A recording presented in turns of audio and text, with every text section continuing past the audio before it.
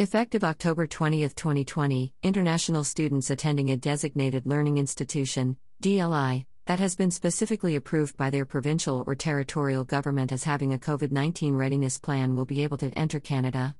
You can search the list of approved DLIs here.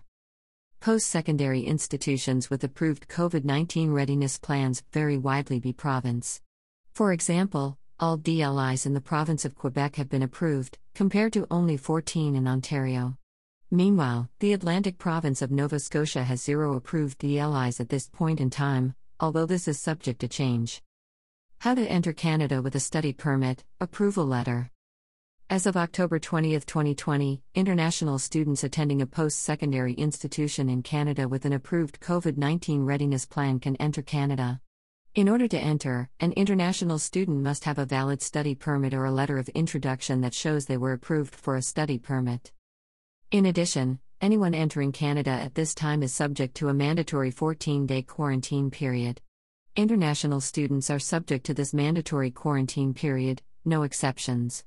However, they may want to consult with their school in Canada, as a component of the school's COVID-19 readiness plan addresses the school's ability to support some parts of the student's quarantine experience.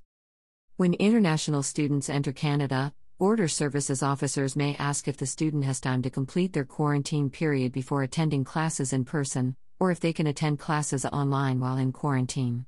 Finally, if the study program has been suspended or cancelled, the student will not be able to enter Canada at this time.